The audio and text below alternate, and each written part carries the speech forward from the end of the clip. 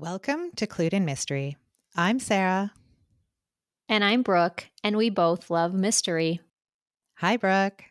Hi, Sarah. How are you? I'm doing really well. How about you? I'm great. And I'm excited to talk about today's topics, unusual formats. Yeah, so as mystery fans and mystery readers, we are most familiar with stories that, follow the progression of the detective as he or she gathers the clues and interviews suspects and comes to a conclusion about who the culprit is. Or maybe in a domestic thriller, we see the perspective of different characters, we get their interpretation of events until the final big reveal at the end. But I've recently noticed a few mysteries that are told in unusual formats. So when I first proposed this topic to you, I was thinking of Gillian McAllister's book, Wrong Place, Wrong Time, which is told in reverse. It opens with a woman witnessing her son commit a crime, and then she relives time leading up to the event, trying to prevent it. It was a fascinating read, and I highly recommend it for anyone who's looking for something different. Most of the stories that I've found that are what you would consider unusual formats are epistolary. And so, the epistolary novel has been around for years. And while I was doing the research, I found a list published by Book Riot that shows love letters between a nobleman and his sister, written in 1684 by Aphra Behn as one of the first epistolary novels. Dracula, published in 1897, is probably one of the most famous epistolary novels, with letters written between characters. I think for me, the appeal of this kind of a story is feeling that you're reading something that isn't intended for you. It's like reading a reply all email chain or a long Facebook argument. You can't help yourself getting drawn in. Another example of early mystery fiction told in an epistolary format is The Woman in White, published in 1859 by Wilkie Collins. More recently, there are books incorporating audio transcripts and other technology that we are more familiar with in the 21st century. For example, transcripts from podcast episodes or text messages. I think of Holly Jackson's A Good Girl's Guide to Murder as a great example of this. Brooke, I know that you read The Christmas Appeal by Janice Hallett, which is told through emails and text messages, as is her first book, The Appeal. And she's written a couple of other books that also explore different ways of telling mysteries. Another unusual format is a book within a book. So I really enjoyed Sulari Gentile's The Woman in the Library, which was published in 2022, especially because of the author's sleuth perspective in this book. Golden Age author Dorothy L. Sayers published one book in 1930 that doesn't include her sleuth, Peter Wimsey, but is told in a series of letters titled Documents in the Case. I recently started reading it. Like I said earlier, it's really interesting to just read something that is intended for someone else. So, Brooke, have you, in addition to reading The Christmas Appeal, have you read anything like this? Yeah, and I love epistolary novels. Ever since being a lit major a long, long time ago, I love them. And for the same reason that you say, Sarah, it feels like you are in someone else's business, like you're somewhere and you're getting the goods that you're not supposed to be there. It's that voyeurism feeling. But one book that I can think of that I recently read that utilizes an unusual format is Ink Black Heart. And this is, I think, the fifth book in the Robert Galbraith series. It came out in 2022. And this one is, the entire book isn't told this way, but so it has elements of this unusual format where sections are the online conversations between suspects in a gaming atmosphere. And so the detectives are like, you're reading over their shoulder because they're trying to see what's going on in the case by following these gamers. I have to admit, it was hard for a while. I think as somebody who we get used to that traditional story that you described in the intro, and it can be kind of jarring for a minute, but once you get into it, then you realize what's going on, and it can be a lot of fun because then you start to have that feeling like you're reading someone's inside information. Well, and that kind of sense of not really knowing what's going on or being surprised. I listened to The Appeal by Janice Hallett without realizing that it was going to be a series of emails and text messages between the characters in how the story was told. And yeah, it took me a while to figure out, okay, this is how the story is going to be told. Mm-hmm. But as you say, once you figure that out, it then becomes just so enthralling, right? That you're reading someone else's private communication. But I have to say, I think I prefer books that are in the format that you described, Ink Black Heart, where there is some of that traditional narrative that you are familiar with that is supplemented with these extra snippets, whether it's as in that example, the gamer forum conversations.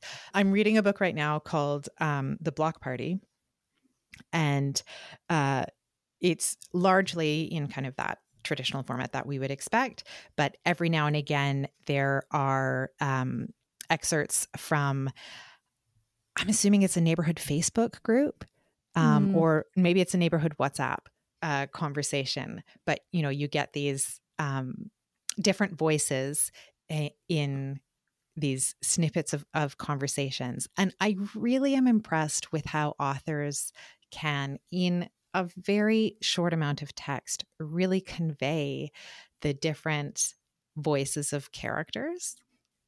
Mm-hmm. I agree. I think that for character revelation, I guess is the word, this works so well. I really felt that in the Janice Hallett book, The Christmas Appeal, because their emails and their texts back and forth, depending on who they were talking to, they would have, it's Sally, the dinner was wonderful. And then they're talking to Bob and they're like, can you believe they served that? And so you get the feeling of the relationships and the characterization just like really clearly, really quickly. So it's fun. So I mentioned A Good Girl's Guide to Murder in the introduction, and that's a YA novel. It's the first in a series of, I think, 3, where the main character decides that she's going to do a podcast, true crime podcast, investigating the death of, I think it was a classmate a couple of years ago, or maybe the older sister of a classmate. I can't remember.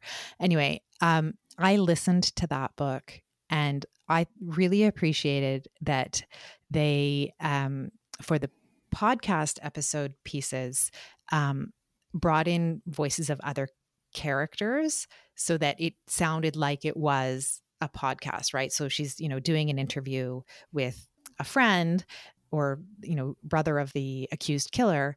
And so then it's a different voice. It's not just her voice. And I think that's something that an audiobook, when you listen to something, you can get that richer experience. Mm-hmm. And I wonder, because I know that you also listened to The Appeal on audio, and you shared with me earlier when you were reading it that at first you were struggling to figure out what was going on. And I wonder if that book had been produced with different narrators, if that would have been easier and quicker. I think it was, Brooke. It was a while ago that I listened to it, because it opens with that email that comes from the supervising lawyer for the case, right? And it's sent to the 2 associates who are reviewing all of these documents. And then every now and again, you get a little exchange between the associates about whatever it is that they've been working on. And I think it was because I just didn't have that visual context that this is an email that I'm listening to, right? And I think it, like, I think they read the metadata so that, this is sent on Tuesday, September 16th at 8:45 a.m. or whatever. But I don't know, maybe it's because I was cleaning while I was listening to it or something. And, sometimes, sometimes I don't have my full attention, which is a terrible thing to admit.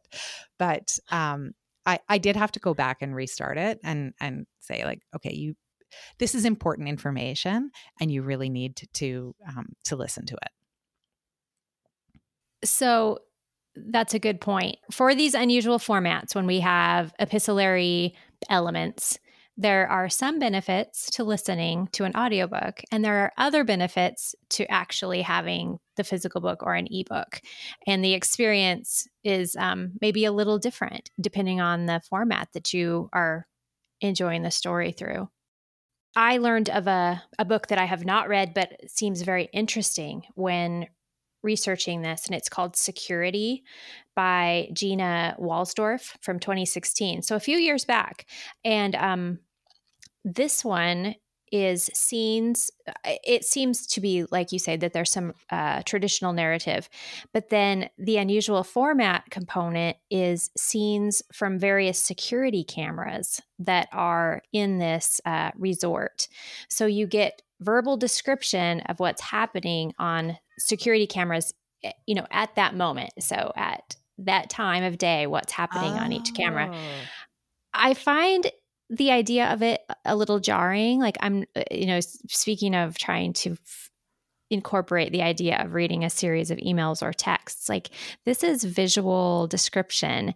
But I did see that a few reviewers basically said what you and I did, which was it was a little hard to get into, but once I did, that they really got that sensation of voyeurism in this particular novel.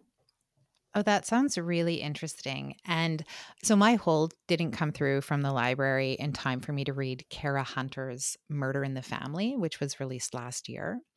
But apparently it uses television transcripts and other media excerpts to tell the story. And it sounds, similar to what you were just describing. And honestly, I can't wait to read it. Like, I think it'll be I hope it is a really interesting read. Another unusual format that I read, I think this was last year, was Tell Me What Really Happened.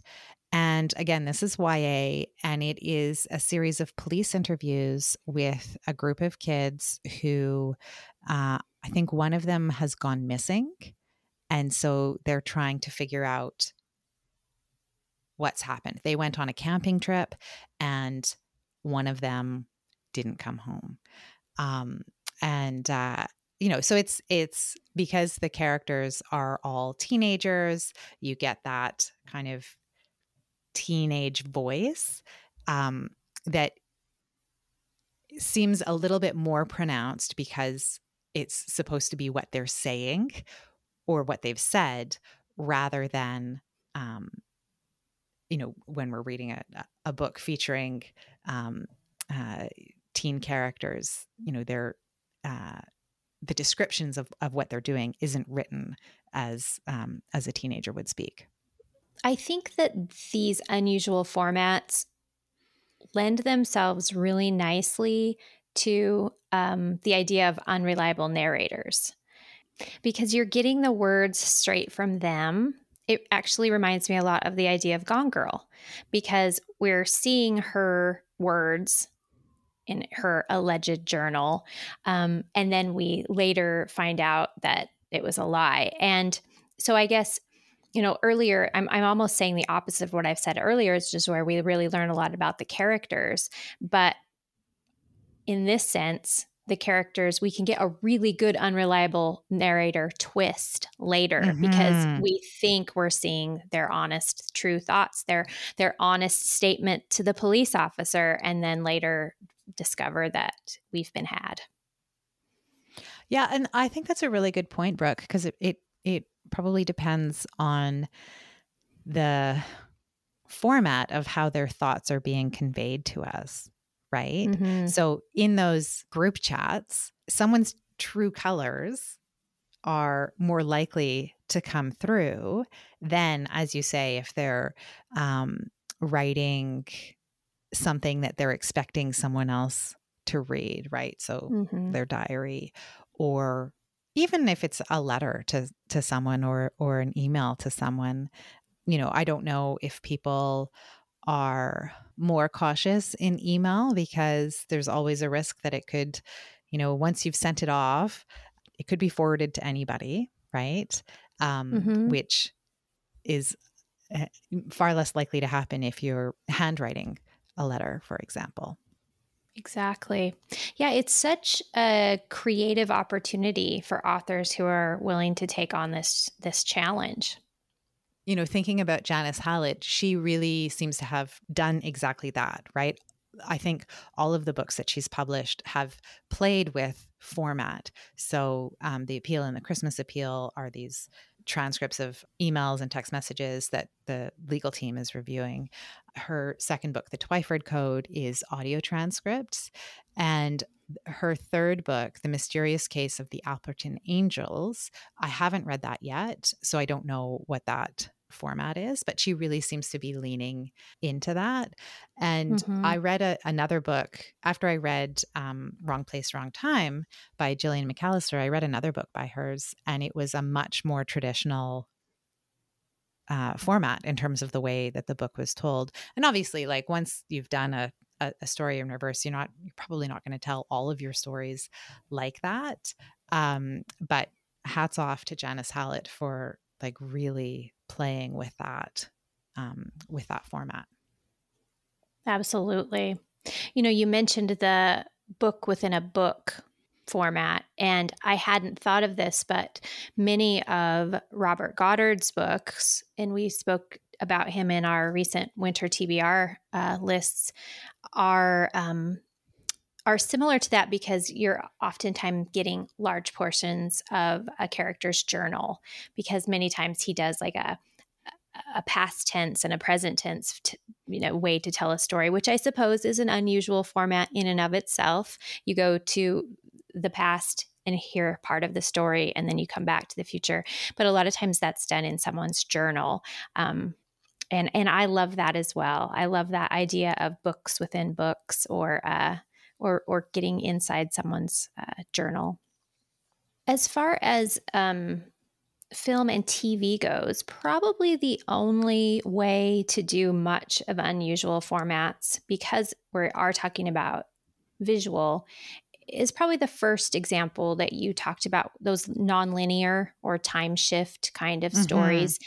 And we do see that an awful lot, where the first scene you see in the mystery show or movie is maybe the crime, or maybe you see the villain, but you don't know who it is. And then we go back to the beginning and tell the rest of the story. That's a pretty common way to tell a story visually. But I will say that, we are looking at a nonlinear story then. That's a good point. And in Wrong Place, Wrong Time, she relives days in sequence, right? So like she goes back one day, and then she goes back 2 days, and then she goes back 5 days. Like, so she realizes she's reliving significant moments. And it's kind of that, if I could have made a different choice, what would have happened, right? She's kind of playing with that in the book. And I mean, we've seen that in movies. I mean, it wasn't a mystery, but Sliding Doors, right? Yeah. And even, Glass Onion has a nonlinear element, because we're getting the story told to us. And then about at the halfway point, if I'm remembering correctly, we discover that actually one character is a twin. And so we go back to the beginning and we retrace the footsteps, and we go back and we find out what actually happened. So there's some nonlinear storytelling going on in that movie as well. Well, Sarah, this was so much fun. I love thinking about all the different ways to tell a mystery story. Yeah, it was a great conversation, Brooke, and thank you for having it with me today. Yeah, it was great. And thank you, everyone, for listening today to Clued in Mystery. I'm Brooke. And I'm Sarah, and we both love mystery. Clued in Mystery is written and produced by Brooke Peterson and Sarah M. Stephen. Music is by Shane Ivers. If you liked what you heard, please consider telling a friend, leaving a review, or subscribing with your favorite podcast listening app. Visit our website at cluedinmystery.com to sign up for our newsletter, The Clued In Chronicle, or to join our paid membership, The Clued In Cartel. We're on social media at Clued In Mystery.